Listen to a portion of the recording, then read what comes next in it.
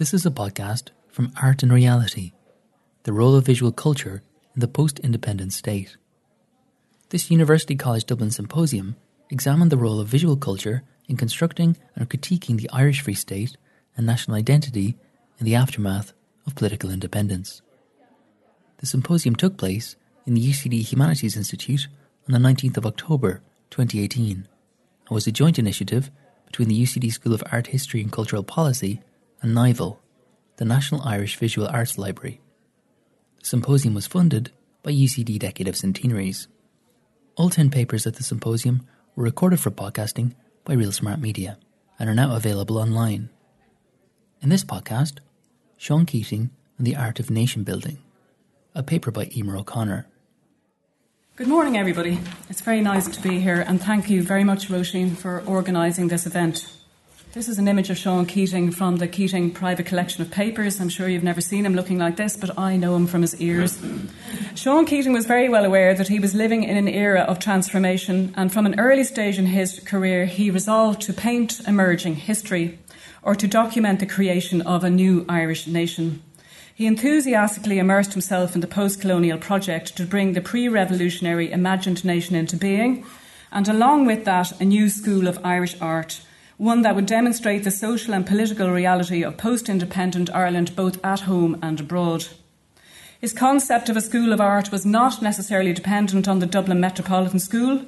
However, once appointed to his part-time role there in 1919, he continually fought for funding, facilities and university status. Yet, outside the physical building of the school and inspired by the role given to artists in the arts in America and Russia, Keating believed in an environment that encouraged artists to properly finance provision of official patronage which would allow good art to emerge. The moment the artists exhibited Men of the West in 1917, which features a self-portrait and a double portrait of his brother, Joe Hannon Keating, both in Aran clothing, with the Irish tricolour and guns by their sides, the Aran Islands became Keating's visual metaphor for his artistic identity, his political persuasion and his vision of an Irish school of art.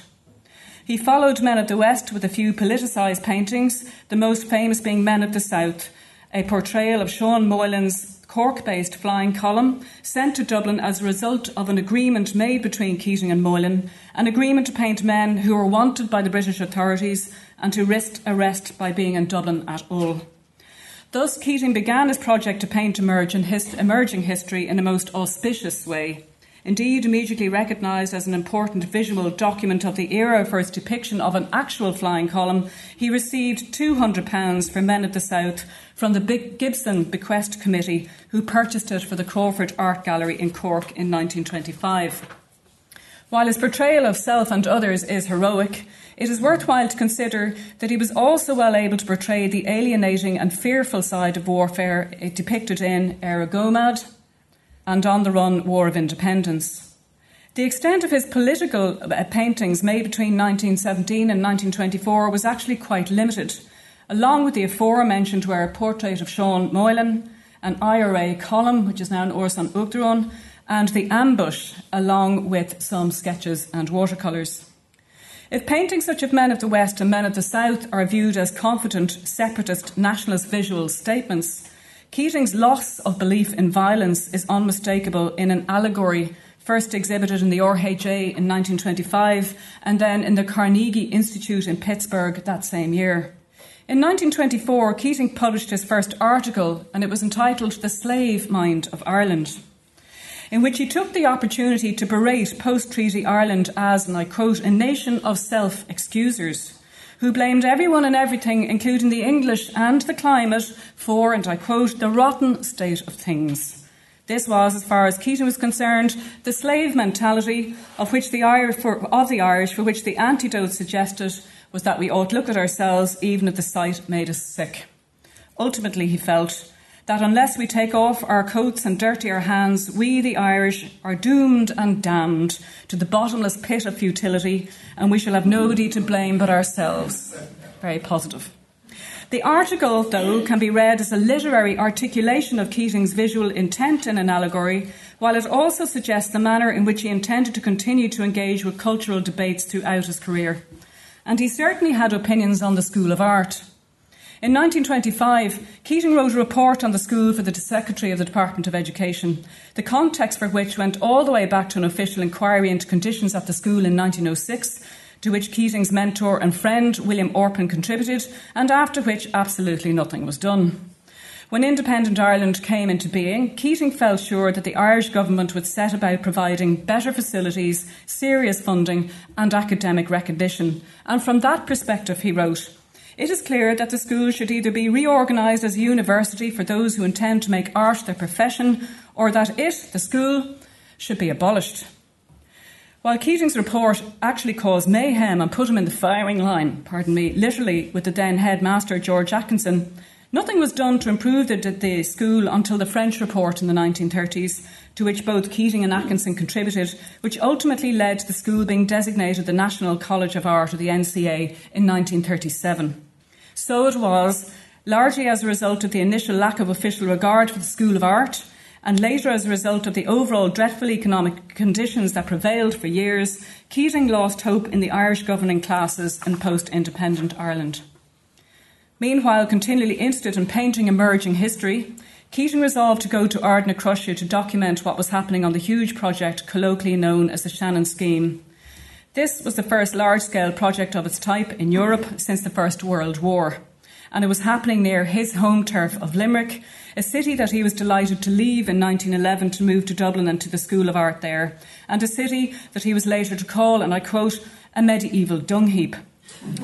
While he was friendly with some of the people involved, including Joe McGrath, for whom he would later do theatrical mural schemes for the Irish Hospital Sweepstakes in the 1930s, Keating was not commissioned to go to Shannon.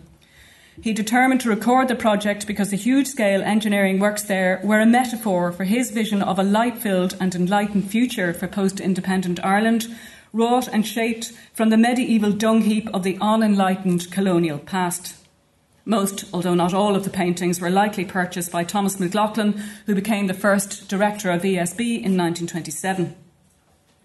Perhaps the best known of this series of works, which is based on his time at Ardnacrusha but exhibited 2 years after he finished working on the site, is Night's Candles Are Burnt Out, which can be viewed as an amplification of his vision for post-independent Ireland, premised on the looking at ourselves as set out in an allegory and the slave mind of Ireland.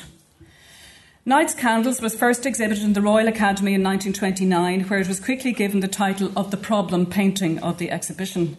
But Keating's own words best describe his intended meaning. The title suggests that the dawn has come when the dim candlelight of surviving medievalism in Ireland is fading before the rising sun of scientific progress, exemplified by the Shannon Electricity Works. The stage Ireland and the stage Irishman are typified by the skeleton hanging on the left from one of the steel towers. Beneath are the types of Irish workman.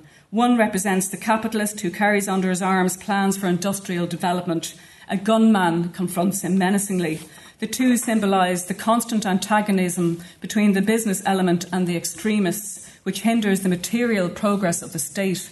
The priest reading represents the unchanging church. He went on to say, rather hopefully in my view, that my picture depicts the transition of Ireland from a country of ancient stagnation to a state of freedom and progress. Keating has previously been described as right-thinking, largely owing to his lifelong association with academic art. But in terms of politics, he and his wife May, a lifelong political activist, were actually politically to the left. There was a keen interest taken in cultural political developments in Russia by the Keatings and several of their friends in the late 20s to mid-1930s. Along with Hannah Sheehy Skeffington and artist Harry Kurnoff, May was a member of the Friends of Soviet Russia. Keating's concern with developments in Russia is evident in a small frontispiece entitled Thea Tir is Changa, or God, Country and Language, published in 1931, in which he appears, along with his wife May and their son Michael, all models in Night's Candles, in which they point towards the future, but in this instance they are now pointing towards a crucifix and a hammer and sickle bathed in the light of a mandorla, as if to propose that their nationalist ideal was a form of Christian socialism. It was hardly surprising that the illustration appeared as a frontispiece and was never publicly exhibited. The terror of communism in political circles in Ireland led to an official initiative instigated in 1931 to withhold passports from those who applied to travel to the USSR. to which the Friends of Soviet Russia responded by holding a huge rally in Middle Abbey Street in May of that year. Keating did not comment publicly on his wife's political activism. Educated in Spain, a country that she loved, May helped to organise an ambulance brigade set up to support the Republican side of the Spanish Civil War. But the post-independent Ireland that emerged was coexistent with that unchanging Catholic Church that condemned the Spanish Republicans. Keating's only comment on the political activities going on in his private life was a visual one, a portrait of Father Michael O'Flanagan, exhibited in the RHA in 1936, the year of the formation of the Connolly Column of Irish men who fought for Spain's Republic. O'Flanagan was a fearless champion of the cause of Republican Spain at the time. His comment on May's major role in the now infamous mother and child scheme, in which Noel Brown faced the wrath of the again unchanging church in the guise of John Charles McQuaid, was a portrait of Noel Brown, exhibited in the RHA in 1952, and various ephemeral posters made for display at pro-mother and child scheme rallies. This one actually features May Keating. A full or constituent member of the RHA since 1923, Keating lent a painting entitled The Hunter to an exhibition staged at the Mansion House in 1931. The exhibition was organised by former IRA member and former art student at the School of Art, Ben O'Hickey, and his group, which was known as the Association of Irish Artists. And it consisted of works that had been rejected for exhibition by the selection committee of the RHA that year. Keating attended the opening of the exhibition, and in a broadcast on Ireland's new radio station 2RN in May of 1931, he dealt with the topic thus: "Because I happened to be an academician, I was given to understand that I had done something very wrong by attending the opening." He went on to say about the RHA itself: "To suggest that an academy has no use for youth or courage or novelty or enterprise or for indignation against injustice, real or imaginary, is to suggest that the academy is dead." He continued, you're going to love this: "As long as privilege and authority are dear to humans, as long as middle age brings caution and laziness, so long will academicians tend to conservatism, arrogance and the vices of middle age. That is why, in my opinion, every institution ought to be abolished after 25 years. So that's his second call for abolition. He went on to say that the rebel artists of today who appear in the streets without a hat or have no property beyond youth and high spirits will in their turn wear top hats and red robes. Their rebellion is a healthy sign." And just speaking of hats, Homo Sapiens, an allegory of democracy, was first exhibited in the Royal Academy in London in 1930, just 1 year after Knight's Candles. It's a notable work because it is, as the artist said, a universal depiction of man, singularly unimproved in mind or body. When asked about the meaning, Keating said, "We live in a world wherein an inherited instinct enables us to classify men according to their hats, the repulsive gas mask, the idiotic tin hat, along with the judicial wig and the bishop's mitre." And thus, he was already acknowledging by 1930 that the Enlightenment he thought might emerge in post-independent Ireland was being stifled by people in authority, recognisable by their various hats. And in the 1930s he said, and you're going to love this one too, "We got rid of one second-rate English gang which had been sent to Ireland because they were not good enough for England, and we replaced them by a gang of national school teachers and Gaelic leaguers. These didn't even have the pretence of being interested in culture, which the English had. We inherited colonial departmentalism, officialdom and bureaucracy from which all evils sprang." The damning comment says much about his attitude to the social and political stagnation in Ireland in the post-independent years. But while not enamoured of the gang that held the reins of power, he did have an egalitarian belief in the ordinary people of Ireland, many of whom fought bravely for independence and who are now fighting so bravely for the post-independent state. He began to produce emblematic paintings of everyday people for public exhibition at home and abroad. These I call his worker hero images, and they advertised and characterised his confidence in post-independent Ireland, in spite of what he saw as the ultimate failure of the revolution. I'm going to show you two of these. The first is Race of the Gael. First shown in the Munster Arts Club in 1929 before exhibition at the Royal Academy that year, and then with the Helen Hackett Gallery in New York in 1930, Race of the Gael features two former members of the IRA, the aforementioned Ben O'Hickey and Brigadier Ben Carty, both of whom repudiated violence in post-independent Ireland. Hickey was by now a professional artist, and Ben Carty became a family doctor working in South Dublin. One might assume that the two heroic-looking men were the epitome of what Keating thought to be the race of the Gael, but nothing could have been further from the truth. Writing to Helen Hackett about the painting, he revealed that, and I quote, "The meaning to me is that I've made fun of that venerable myth of the pure Irish race by setting two extremely different human types, typically Irish or Western European, and juxtaposing them. Both, however, are Irish.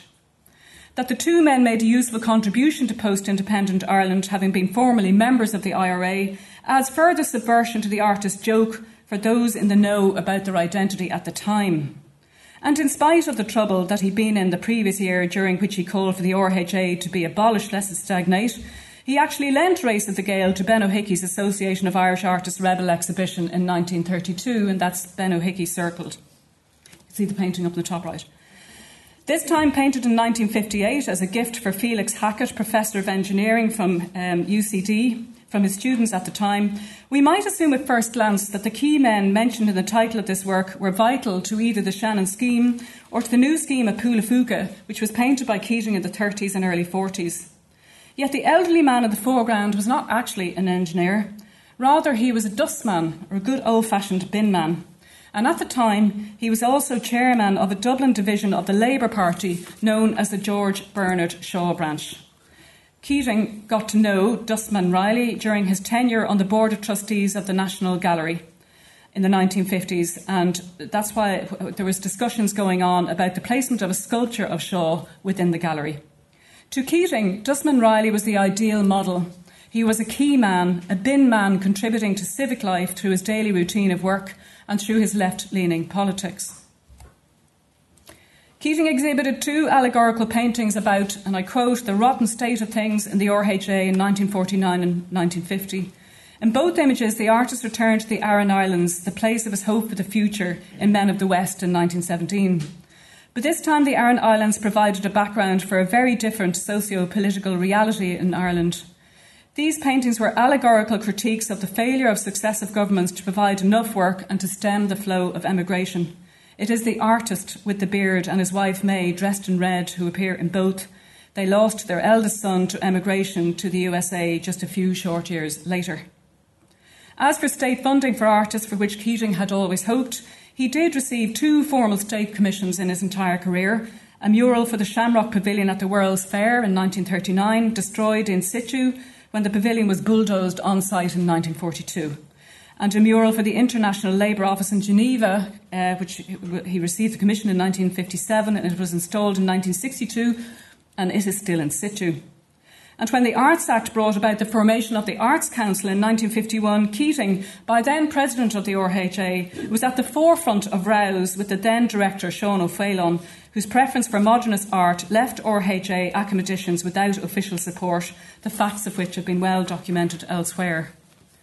It is in his fearless engagement with the debates of the day and his allegorical works for public exhibition at home and abroad that the 21st century audience can track Keating's attitude to what he saw as the failure of the revolution, to the unchanging church, to successive post-treaty governments and the socio-political conditions, and to the ordinary citizens of Ireland in the post-independent years, the complexity and reality of which was all part of the tension between tradition and modernity that was crucial to the construction of a national post-colonial identity. And finally, just returning to the theme of today's conference, Keating's words, broadcast in 1932, say a lot about his view of artists in society, and yet powerfully reverberate, particularly in the context of the recent economic crash that affected Ireland so badly. And I quote, "I have a picture in my mind of an Ireland self-supporting, self-confident and self-respecting, an Ireland with an economic equilibrium that could be trusted to stay put. I look forward to a sort of life dominated by artists and engineers. Of the two sorts, I think the artist is more valuable to the nation. If you want an antitoxin for humbug, you will get it from the artist." Thank you.